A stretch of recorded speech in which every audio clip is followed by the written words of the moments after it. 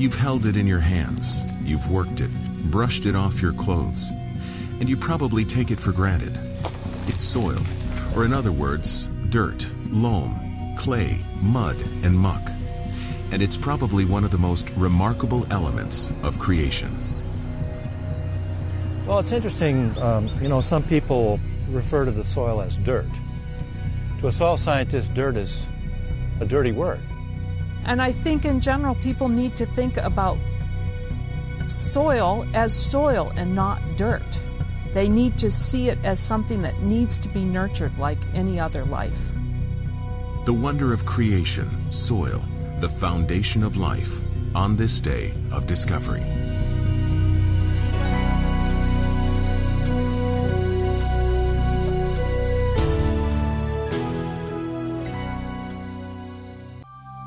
Soil. It's so common that we can easily forget how precious it is. And it's so rare in the universe that we can easily miss its significance to our planet. Soil is the foundation for all living things, including humanity. So what is this vital material out of which all of life arises and to which all of life eventually returns? It doesn't look like much, just a layer of fine mineral particles and organic material in which plants take root. Yet this amazing material is the virtual breeding ground for all life on Earth. To appreciate the value of soil, we need to understand its origins. Soil's chemical elements are stored inside solid rocks and lava. To accelerate the release of nutrients, a rock must be broken into smaller pieces. This is done through weathering and erosion. Glaciers also help by grinding up large rocks, releasing vast quantities of nutrients that eventually combine with dead plants and animal life to make soil. Planet Earth is unique in the cosmos for having this wonderful life-giving soil. The lack of rich organic soil is one reason that all other planets in the universe are void of life. Where is life possible? At the moment we know of one place in the entire visible universe in which life can exist, and it's on this thin film on the surface of a single terrestrial planet around one small yellow star called the Earth. That's the only place we know of in the entire universe in which life is possible. Imagine how special that is, a thin layer on a planet perhaps 10 miles deep in which all of the life that we know of in the universe can and must exist. To get an idea about the extreme rarity of soil in the universe, imagine the Earth as an apple. Cut it in half and examine the flat side. A tiny rim of red skin barely shows at the outer edge. That slim arc represents the soil, thinly spread across the surface of the entire planet. And so it's just this thin layer of the Earth that supports life. And you have to then think of the amount of this surface of the Earth that's water, desert, and places that are not very productive. So in the end, it's only a small slice of this Earth that has soil that supports the billions of people that are there. The soil is really the physical basis for all our existence. Plants come from the soil. Things that are made from the plants that come from the soil. The animals, all the animal resources that we have, ultimately come from the soil. But even things such as your plastic shopping bags, metal to make automobiles, these also come from the soil. Plastics come from oil, which comes from the earth. Originally came from, again, plants and animals. And so we see the constant recycling back to the soil. Soil is the anchor of the biosphere, that part of the Earth and its atmosphere where all life exists.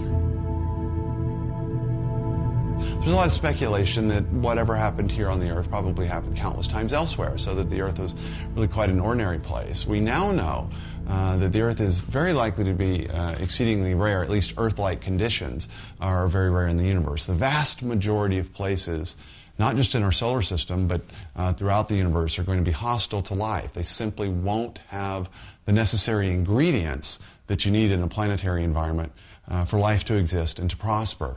And so when you look at all the things that life needs in a planetary environment, you come to realize just how special a place the Earth really is. Why would the universe need to be so vast and seemingly infinite if all life was concentrated on this one tiny terrestrial ball? Is the apparent absence of life anywhere else in the cosmos a clue to human significance? Was it somehow intended that life should exist here and that it should exist for a defined purpose? Imagine that you had vast powers and could create a life-sustaining planet from raw ingredients. What would the ingredients be that you would need? Well, first you need, of course, the right kinds of elements to build a rocky planet like the Earth, called a terrestrial planet. Metals and elements heavier than hydrogen and helium that build the structure of the planet. The planet itself needs to be made of the right materials in the right form. For instance, the Earth has a liquid iron core that rotates, and in the way it rotates, it creates a magnetic field, literally a force field that protects the surface of the Earth and the atmosphere from bombardment, from rays from the cosmos in general and from the sun. Then you need the planet to be the right size. If it's too small, it won't be able to hold an atmosphere that life needs on its surface. Too large, and it will end up holding too many things like hydrogen, and you end up with a gas giant planet. Then the planet actually needs something like a large, well-placed moon that stabilizes the planet's tilt on its axis. It's that tilt that gives us the diversity of climate patterns on the surface of the Earth that makes it such a hospitable planet for life. Then that planet needs to be in the right place, the right neighborhood within the solar system, the so-called Goldilocks zone around a star where it's not too hot and not too cold for liquid water, because you need liquid water as a necessary ingredient for life. Then you need the right kind of planetary neighbors like the Earth has. Planets like Jupiter and Saturn, for instance, these gas giants in the outer part of the solar system, actually protect the inner part of the solar system, Earth's neighborhood, as it were, from the bombardment of too many comets in the outer part of the solar system. Then you need to be in the right kind of galaxy. Our home galaxy, the Milky Way, is the right age and size to have the kind of elements, materials that you need to build an Earth-like planet. And then you actually need to be in the right neighborhood within the galaxy. You don't want to be too close to the center of the galaxy, which is very dangerous, or too far out on the edge where there aren't elements for building an Earth. You have to get all of these things and many more just right at the same time and place to build a single habitable planet like the Earth. What are the essential conditions required to support life? First, moderate temperature. Second, a continuous supply of energy. And third, essential chemicals. To moderate temperature, water in the layer of atmosphere surrounding the Earth protects life and produces a cycle of rain and evaporation that controls temperature changes like a huge central heating and cooling system. Then to support life, continuous energy comes from the sun. The sun warms our planet and sustains the food and fuel we burn. Living organisms also need a variety of the essential chemical elements like carbon and nitrogen to survive, and the Earth's soil is a storehouse of these essential building blocks of life. But water is by far the most important ingredient for life. That's in part why the science academies of the world spend billions of dollars on the search for water on other planets. Without water, there can be no life as we know it. Without a constant recycling of water, Earth's temperatures would be similar to those on Venus and Mars, too cold or too hot for life to exist. But for water to recycle, it needs a place to be absorbed and then released slowly to evaporate. And the only places that can happen are in oceans or in the soil. On Earth, water absorbs the sun's energy as it evaporates into the vapor phase. Vapor and warm air rise near the tropics and sink near the poles. This causes winds to blow. Winds move vapor toward higher altitudes where it releases the absorbed energy and becomes rain.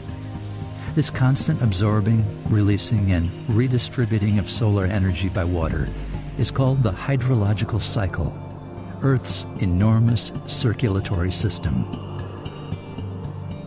But without soil, there would be no hydrological cycle. Water would constantly evaporate and never stay on the ground long enough to break down organic material and feed living organisms so necessary for plants and animals to survive. The Earth's unique atmosphere, its water and its soil, make our planet a remarkable incubator and preserver of life. Because of the apparent uniqueness of life on Earth, some astrophysicists have proposed a theory, the anthropic principle. The anthropic principle states that the universe appears to have a purpose, and that purpose is to support life, especially human life, on this tiny speck of a planet. According to the anthropic principle, it takes a universe with all of its planets, stars, and physical laws woven together and fine-tuned to make Earth the living planet that it is. After decades of rejecting the idea of an intelligent designer, many naturalistic scientists now confess that the universe itself, and especially our living planet, demonstrate the necessity of a godlike mind as the source of the cosmos and of the planet that is the home of such rich and diverse material life, our good and fruitful Earth. Perhaps no one appreciates the fruitfulness of our planet more than the farmer, who every day marvels at nature's life cycle. Through planting, cultivating, and harvesting the crops that provide for our food. The poets of ancient Israel often exulted over the wonder of life rising from the soil. The Lord waters the hills from his upper chambers. The earth is satisfied with the fruit of your works. He causes the grass to grow for the cattle, and vegetation for the service of man, that he may bring forth food from the earth, and wine that makes glad the heart of man, oil to make his face shine, and bread which strengthens man's heart. Psalm 104. And soil, with all its valuable nutrients, is the life and breath of our farm. There is no escaping that. We want to be a part of the soil. We want to touch the soil. I'd like to show you our soil if I could, and why it works. If you see all the density of our plants, it's very difficult to actually see our soil, see all the organic residue that's accumulated. And as we get down, you can see a earthworm hole right there. There's a little insect running. These would be pretty good size for what else is under the soil. That's healthy. You can smell the health of the soil. What's the recipe for this amazing, life-giving substance called soil? All soils are made up of particles of sand, silt, and clay. And those three elements make up all soils around the globe. It's the different percentages of these particles, in addition to organic material and water, that determine how well each type of soil can produce and sustain life. The small grains of this plant are exceptionally nutritious. They have almost twice as much protein as corn and a much better mix of amino acids in that protein. Understanding soil and its capacity to be fruitful is a major work of ECHO, an agricultural research center in Fort Myers, Florida. ECHO networks with people and agencies around the world to address the interrelated problems of poverty and hunger. The people of ECHO recognize that understanding the structure of soil is a key factor in addressing hunger. And if you have a lot of clay, you have a clay soil. And clay soils are okay for some respects. They hold water very well, they hold nutrients very well, but they're also really hard. They're hard to work with, they're hard to dig in, they're hard to plant in, they're hard for roots to grow down into because of that clay structure. If you have more silt or sand in your soil, you may have a clay loam or a sandy loam or a sandy soil. A sandy soil obviously has a lot of sand particles in it. And sandy soils, again, they have some advantages. They're very easy to work with. It's really easy to plant in and to hoe in, to build a garden, but they don't hold water very well. When you water them, the water just runs straight out. They don't hold nutrients very well. They have very few nutrients in them naturally because of the nature of sand. So they have a lot of disadvantages as well. Soil works a lot like a sponge. Without soil, there would be no way to absorb water or to store it on earth. The best kind of soil is a loam soil, which has a good mixture of sand, silt, and clay. It holds water very well, it holds nutrients very well, and it's also fairly easy to work with. It's not so hard like a clay soil would be. The thing that you see that's different between these two samples is the darkness in color, and what creates that is this rich organic matter. Even in our deep sandy soils here, we're able to accumulate a higher percentage of soil organic matter. And this is the life of the soil. And this is often underestimated in the definition of soil. We often think of soil as defined by particles and texture and what type of mineral is present. And this is very important. But what is often underestimated and more complex to understand is the soil biology, those organisms that are hard to see. I think one of the reasons why our culture in North America is less familiar with the soil than with plants or rocks and minerals is that the soil is hidden away. It's below ground.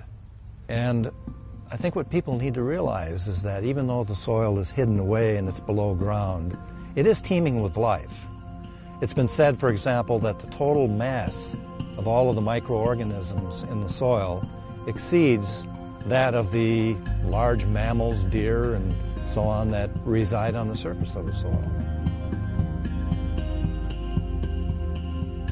In just a teaspoon of healthy soil, you can have up to 1 billion bacteria from 25,000 different species. Without soil, you could not sustain plant life, which processes the sun's energy and supplies food for animals and ultimately for us.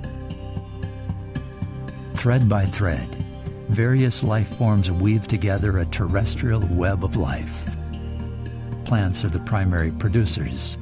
Through photosynthesis, they transform solar energy into chemical energy and store it in organic matter. Animals are consumers. They eat the organic matter and redistribute it to fertilize the soils. Microorganisms are decomposers, and they decompose the organic matter into elements that enrich the soil, which in turn helps plants grow. Billions of microorganisms decompose dead plants and animals, returning the essential elements back into the soil, which provides food for new plants to grow. It tends to humble us when we recognize that the same elements that make up soil, namely nitrogen, carbon, phosphorus, oxygen, and water, also make up our own bodies. This is a truth expressed by a verse found in Genesis, the first book of the Bible. In the sweat of your face you shall eat bread till you return to the ground, for out of it you were taken. For dust you are, and to dust you shall return. Genesis chapter 3. Those are the two chief resources that God gives us. The soil that He uses to create us, and then man himself, our creativity and our capacity to use this soil and the ground that God has given us, both to fulfill human needs and to glorify God. Take these three English words that we're familiar with, the word humble, the word humus, the life-giving soil, and the word human. All resemble each other. It's the same thing in Hebrew, in the biblical language. Adamah refers to the ground, and Adam is both a proper name of a man and the man, Adam, and man generically, mankind, humankind. There's a relatedness in the way in which we speak of these things between the ground and the soil, and the humility, the humbleness of the ground. All of us in some way relate to the ground, both come from the dust of the earth and return to it, and our humanity, so that human beings aren't ghostly beings, angels, or disembodied spirits that just happen to be sitting in physical bodies temporarily. We are ensouled bodies, or composite spiritual material creatures, so that it's part of our essence to be embodied creatures. Every person is a soul, occupying a material body, which comes from the soil just as surely as that of Adam, who, according to the Bible, was the first man to be formed from the material elements of the earth. The pastor throws soil on the casket and says, "Dust to dust." This represents death and the returning of the earth, but also it's with the hope of the resurrection. It doesn't end with death, and that's the same way with soil. There is death in that process, but it also leads to new life as things use the nutrients and come back to life. So you're making compost out of the banana stalks, you're breaking it up to, what will you do, just put it in a compost pile, or use it as a mulch on the vegetables? In part, it is this same reality that motivates the staff at ECHO. As they study and work the soil, they see this wonderful substance as a metaphor of the life cycle on Earth. Life arises in organic matter, flourishes, and then dies, returning its organic matter to the earth. Plants and the bodies of animals and people go through the same humbling experience.